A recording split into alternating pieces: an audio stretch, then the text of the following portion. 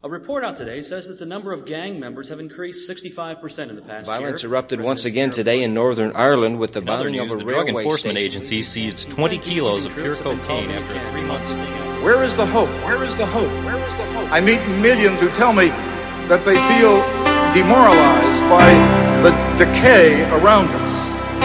Where is the hope? Where is the hope? Where is the hope that each of us has is not in who governs us or what laws are passed or what great things we do as a nation. Our hope is in the power of God working through the hearts of people. And that's where our hope is in this country. That's where our hope is in life.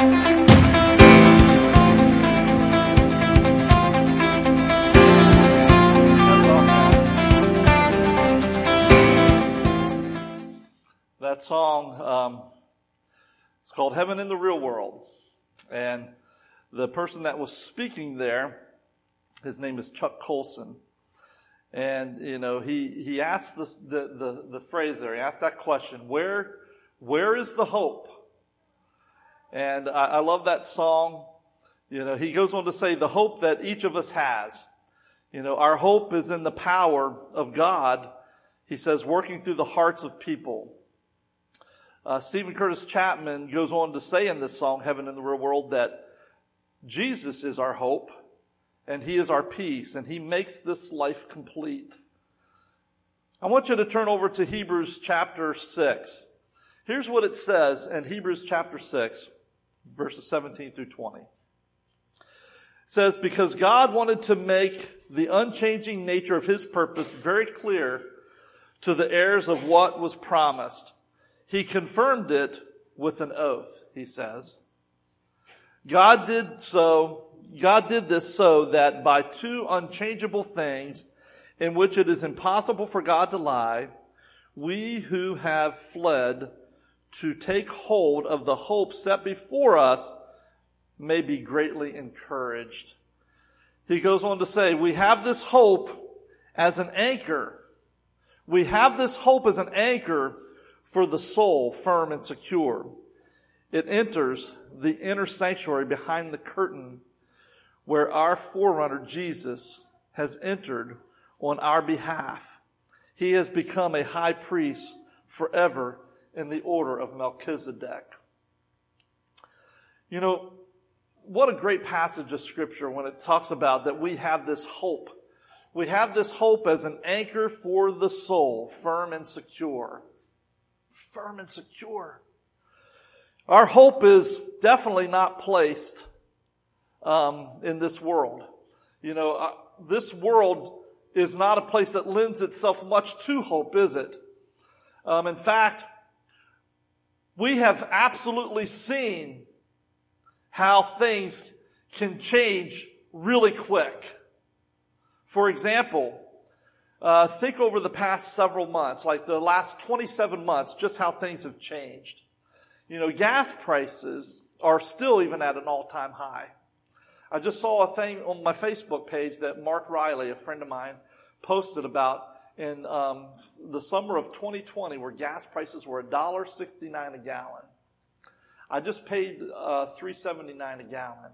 You know, at one point in time, they were up over $5 a gallon up in the Williamsport area. I don't know if it ever reached that high down here, but I noticed that gas prices here in this area are way more than even going towards Harrisburg or going towards Virginia. I don't know what it is about this area. You know, approximately 2 years ago, I could fill my car up for about $30 to $35, and now it costs me between $70 and $80 to fill up. Food prices are at an all-time high. I tell you what, it's disgusting when you go to the grocery store and we can't walk out of there paying less than $100, $150, and we get about 3 or 4 bags less of groceries than we did 2 or 3 years ago. Inflation at one point hit an 8.6% high, highest in 40 years. It was 1.4% in 2020, and it went to 8.6. It is now right around 6. Wokeism is the big thing nowadays. You know, and on the world front, we look at the situation that took place in Afghanistan. We still haven't recovered from that. 13 soldiers lost their lives. We look at the war between Russia and Ukraine. And, just new information came out this week about the whole war with Russia and Ukraine. And talking about the fact that our government may have lied to us about how well the war is going. We don't know what to believe, do we? We don't, there's just so many things coming at us. Look at the situation with China. Scary. It's a scary world that we're living in. And then you have to consider other things, not even on the world front, such as disease and natural disasters and death and evil and so many other negative things that fill our world. Just in the past month and a half, I've been involved in or have attended 6 funerals. It happens. There seems to not be a lot of room for hope. That's the frustration that I have. But I want to tell you something. Hope is a very powerful thing. It truly is.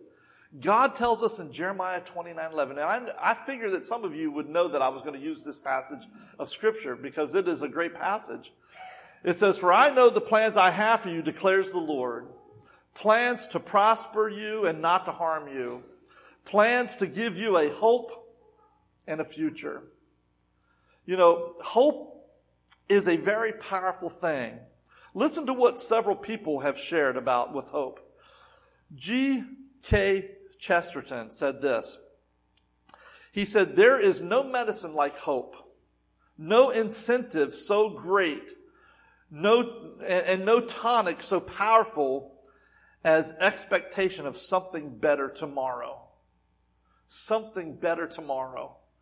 Emily Dickinson said this. She said this in one of her poems. She said, and maybe you've read this before, "Hope is a thing with feathers that perches in the soul."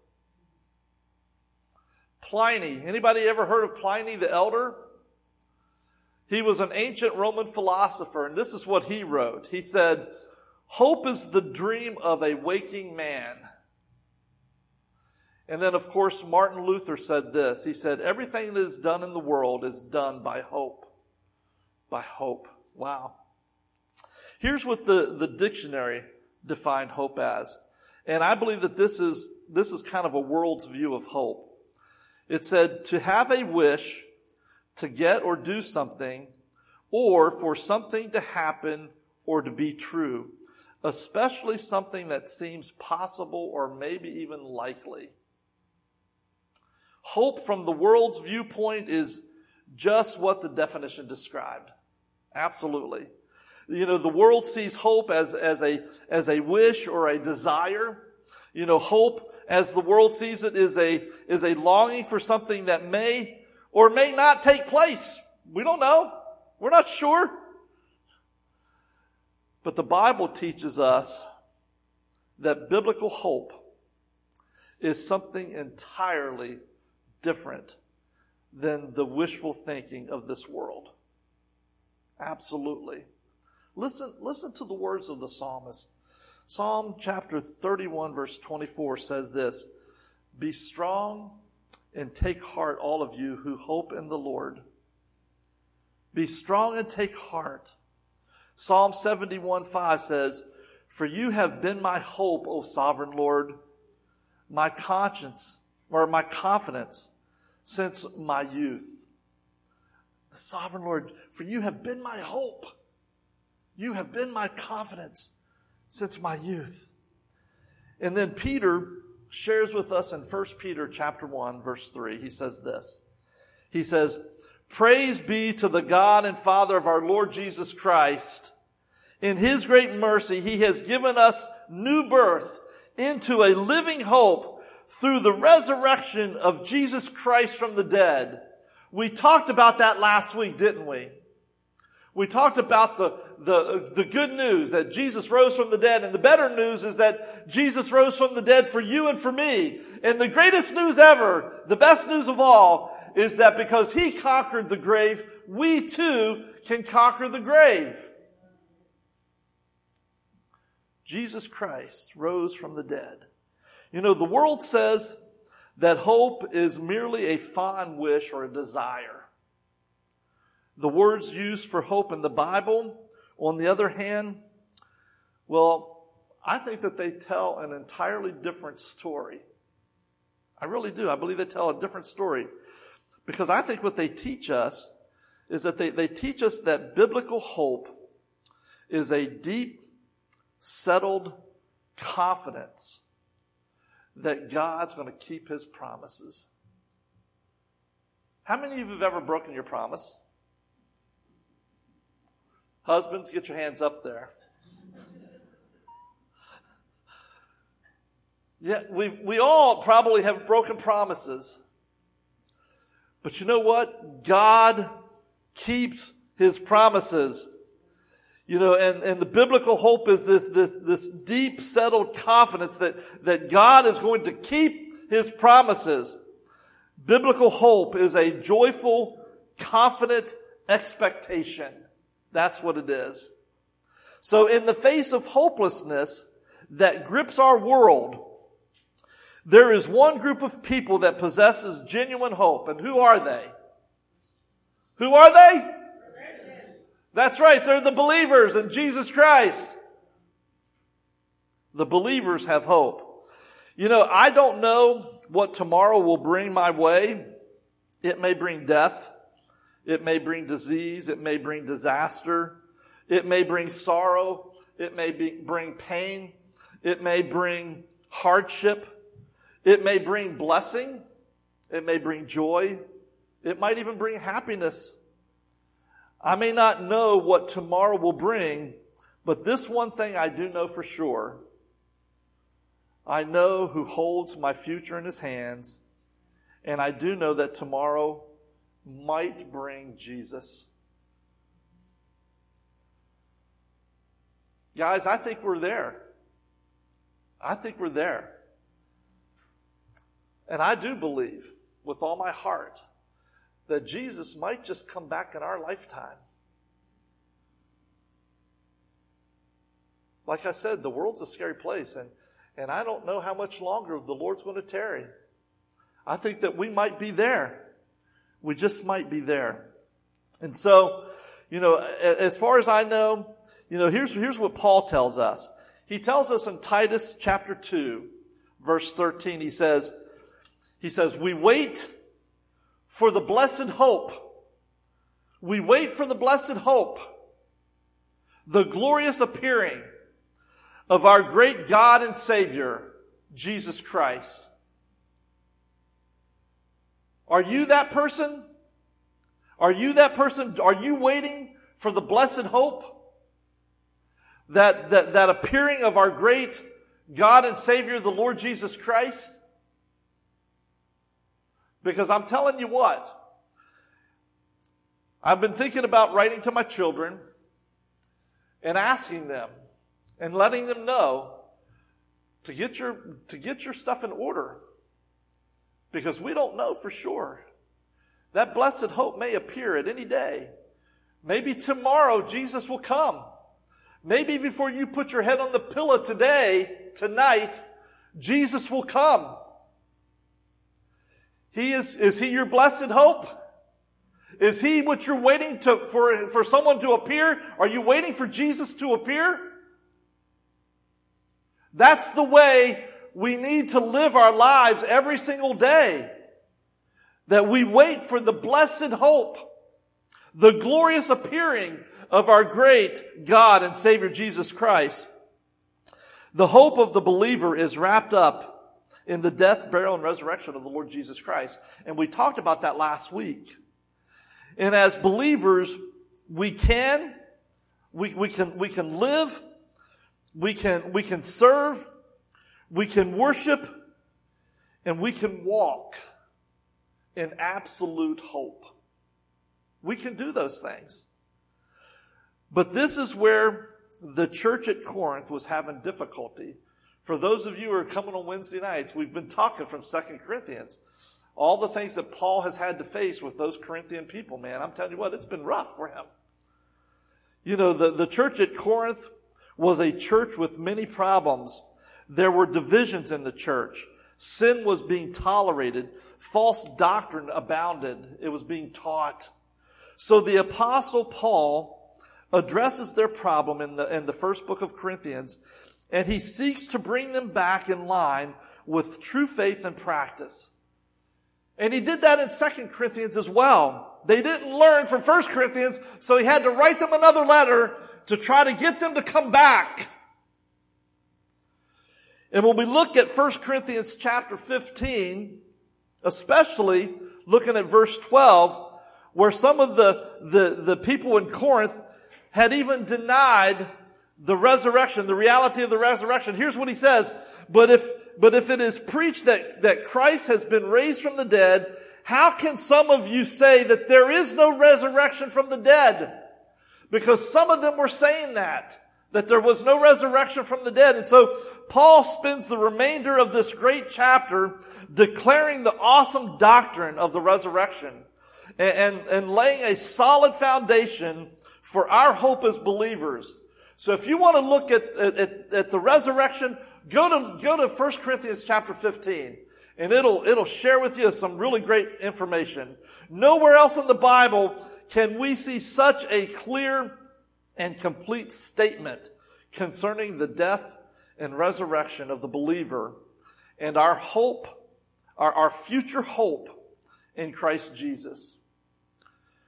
And I like what Paul concludes with. Paul concludes his thoughts with this verse. And we're going to come back to this verse quite a bit. He says in 1 Corinthians chapter 15, verse 58, he says this. He says, "Therefore, my dear brothers and sisters, stand firm. Stand firm. Let nothing move you. Always give yourself fully to the work of the Lord, because you know that your labor in the Lord, it's not in vain." It is not in vain. This verse touches on the hope that we enjoy as children of God and on what that hope accomplishes in our lives. This verse can help us dedicate ourselves to walking before the Lord in absolute hope.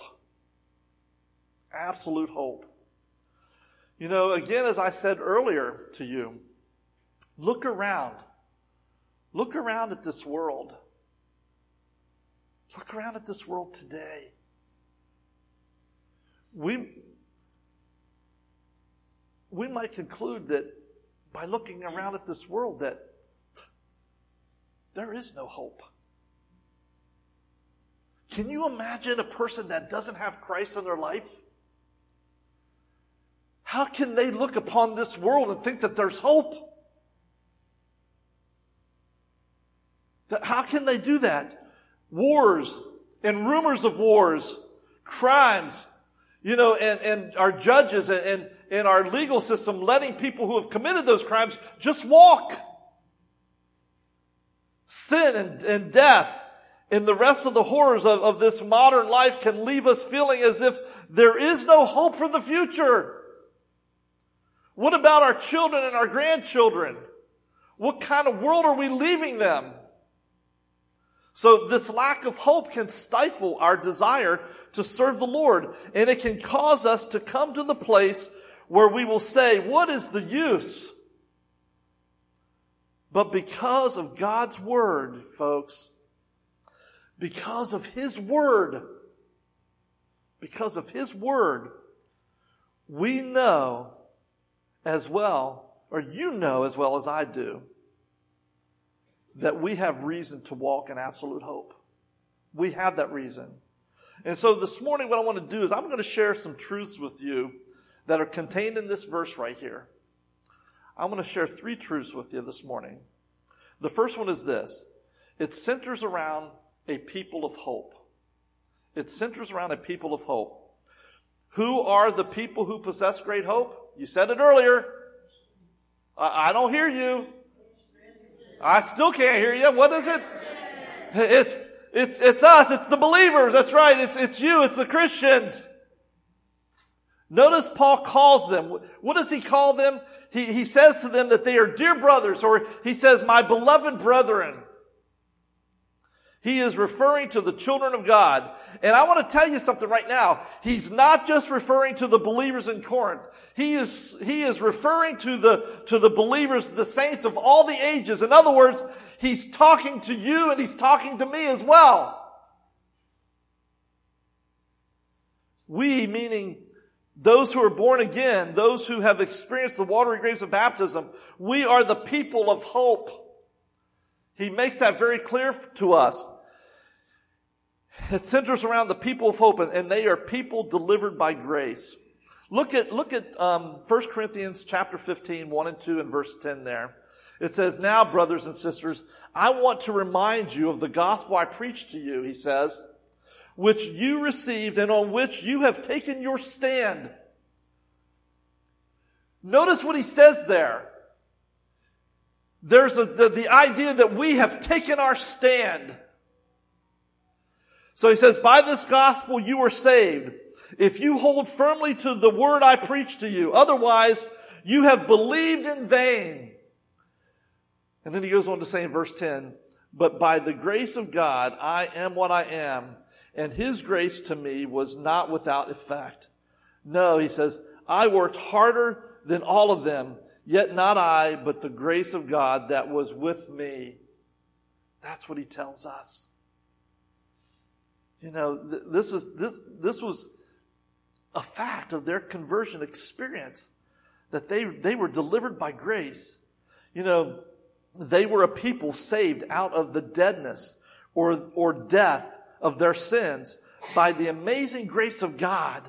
You know, Paul shares about this also in Ephesians chapter 2, 1 through 10. He says, "For you were dead in your transgressions and sin. We were dead in that, in which you used to live when you followed the ways of this world and the ruler of the kingdom of the air, the spirit who is now at work in you, who are disobedient."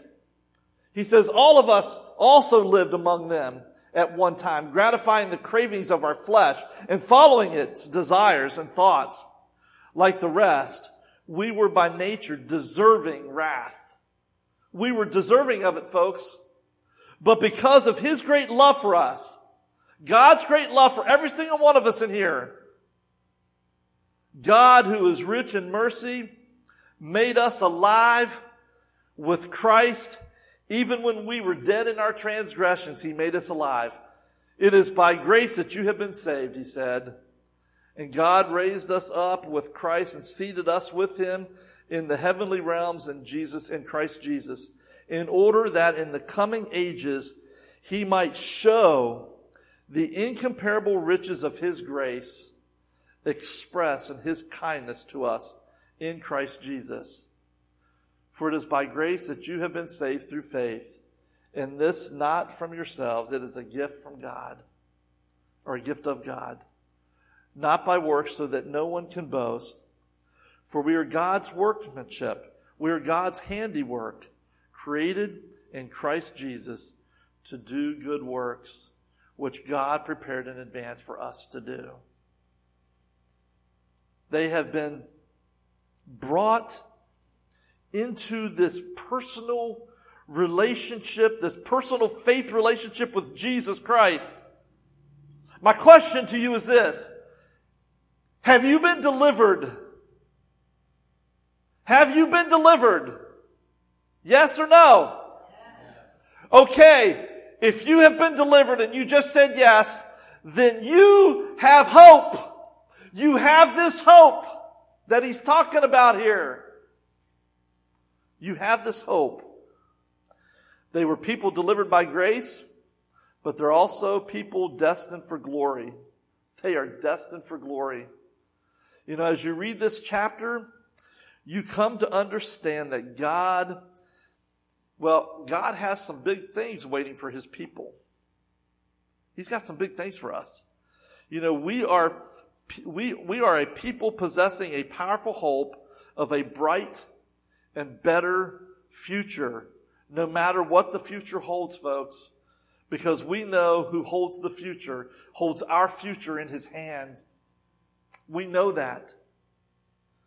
1 Corinthians chapter 15, verses 49 through 57 said this. It says, And just as we have borne the image of the earthly man, he goes on to say, so shall we bear the image of the heavenly man. Who's the earthly man? Adam. Who's the heavenly man? Jesus. I declare to you, brothers and sisters, that flesh and blood cannot inherit the kingdom of God, nor does the perishable inherit the imperishable. He goes on to say, listen, I tell you a mystery. We will not all sleep. We will not all sleep. Do you know what that means? That means that Jesus might come back in our lifetime. We will not all sleep, but we will all be changed in a flash, in the twinkling of an eye, at the last trumpet, for the trumpet will sound, and the dead will be raised imperishable, and we will be changed, for the perishable must clothe itself with the imperishable, and the mortal with the immortal. When the perishable has been clothed with the imperishable, and the mortal with the immortal, then the saying that is written will come true. We talked about this last week. Death.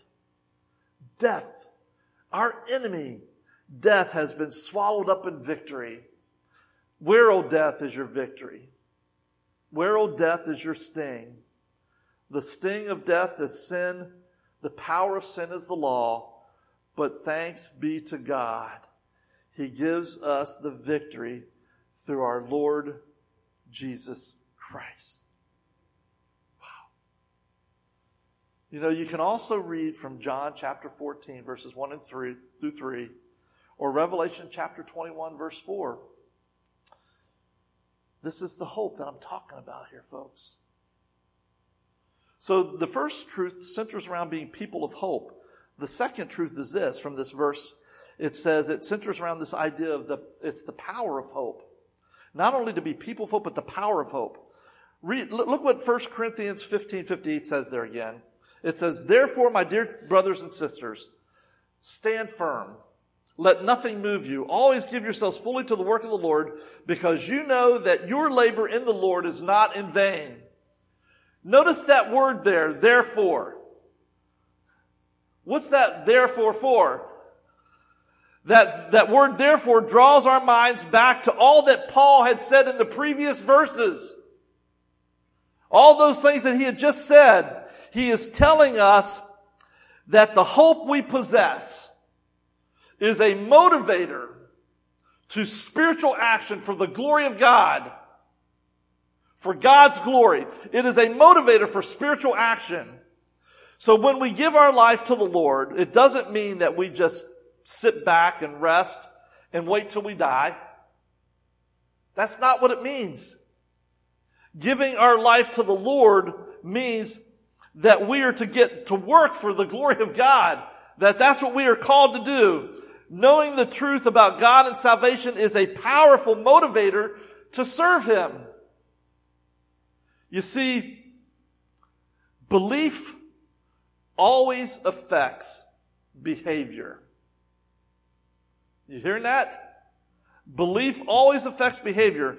Believing the right things about Jesus and about the future are going to cause us to get busy for His glory. And folks, if we are living in the last times, in the last days, we better get busy. We better get busy. Hope causes us to stand firm, to be stable, to remain steadfast, which means to be firmly situated. You know, it reminds us that we are to be rooted and grounded in what we believe and what we hold to be true. We are to be firmly situated in our own personal convictions.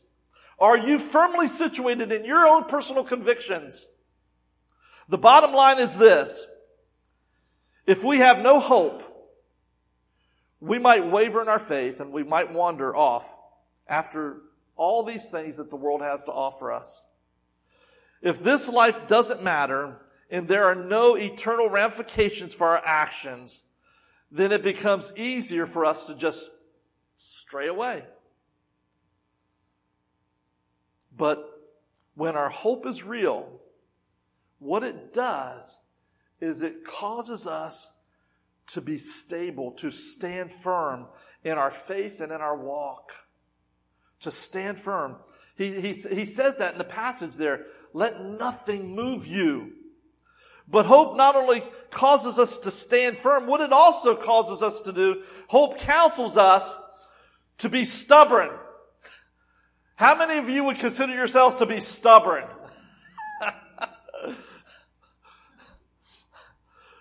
Paul says, let nothing move you. The word unmovable means not moved from a place, firmly persistent, standing your ground. Standing your ground.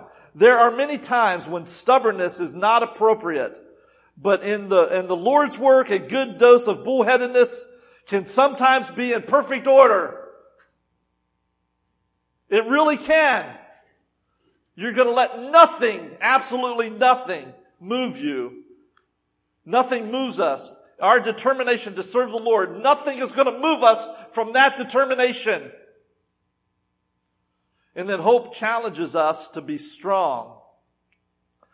The New American Standard Bible says, always abounding in the work of the Lord. Abounding has the idea of exceeding this idea of a fixed amount. It's overflowing. So when we consider what we have and who we are by grace, we will be motivated to go all out for Jesus. He lavished His grace on us when He saved us. Listen to what Paul has to say. He says this. He says, in Him we have redemption through His blood, the forgiveness of sins in accordance with the riches of God's grace that He lavished on us with all wisdom and understanding. That word lavished, just this past week I was watching this video and they were talking about in some of these third world countries where they don't get baths very often, and they showed this little boy in this little tub, and this woman, he was a black boy, and he was so covered with foam that you couldn't even see him. I mean, she was just rubbing him and just lavishing all that on him. And that's what it is, that God lavishes. He just lavishes all that on us. Wow. The least we can do is go overboard in our service for Him. You know what? I've always thought, if I have to err,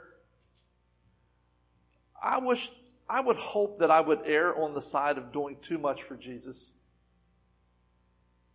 I would hope that I would err on the side of doing too much, of going even further than the distance that I need to go for Jesus. Being so on fire for the Lord that there is no doubt who I love and who I serve. No doubt who you love and who you serve. Everything we have, our time, our money, our energy, our talents, our gifts, our bodies, our minds, our spirits, should be invested in nothing but Jesus. And I know I fail at that all the time. And I'm sure you do too. But don't give up. Don't give up. Our prayers, our praise, our thanksgiving should be given hands, given feet, as we lay everything we have at the feet of our Redeemer Jesus. That's the power. That's the power of hope. And the last truth that I want to share with you this morning is this. It centers around the promise of hope. If this life is all there is, if there is no hope for eternity and no possibility of a resurrection, if all we have to look forward to is the grave, then we have real reason to despair. We really do. And this is exactly what Paul says to us in 1 Corinthians chapter 15, verses 13 through 19. He tells us that. And you need to go back and read the 15th chapter of 1 Corinthians, because this is all in this. It says, if there is no resurrection of the dead, then not even Christ has been raised.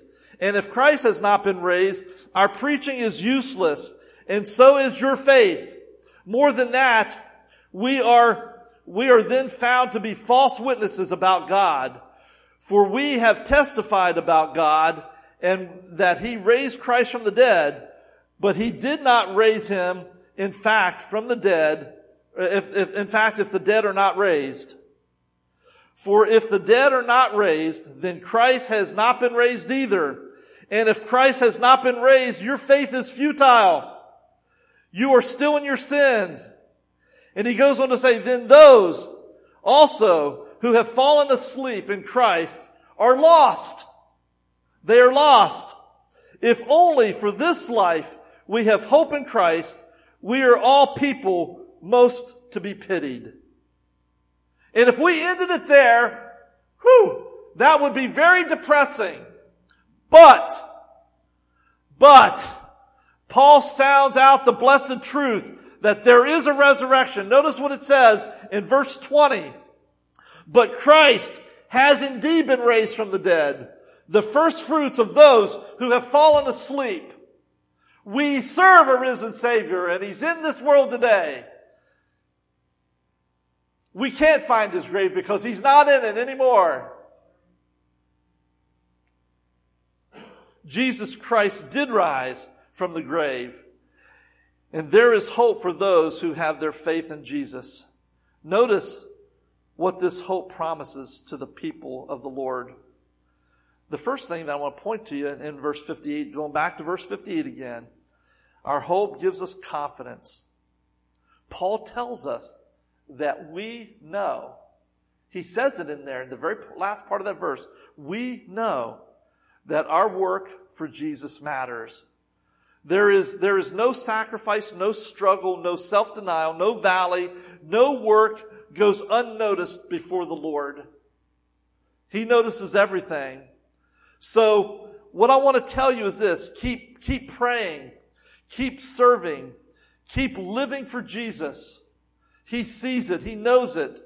What you do for him in his name is not in vain. That is, it is not a waste of your time. It is not an exercise in futility.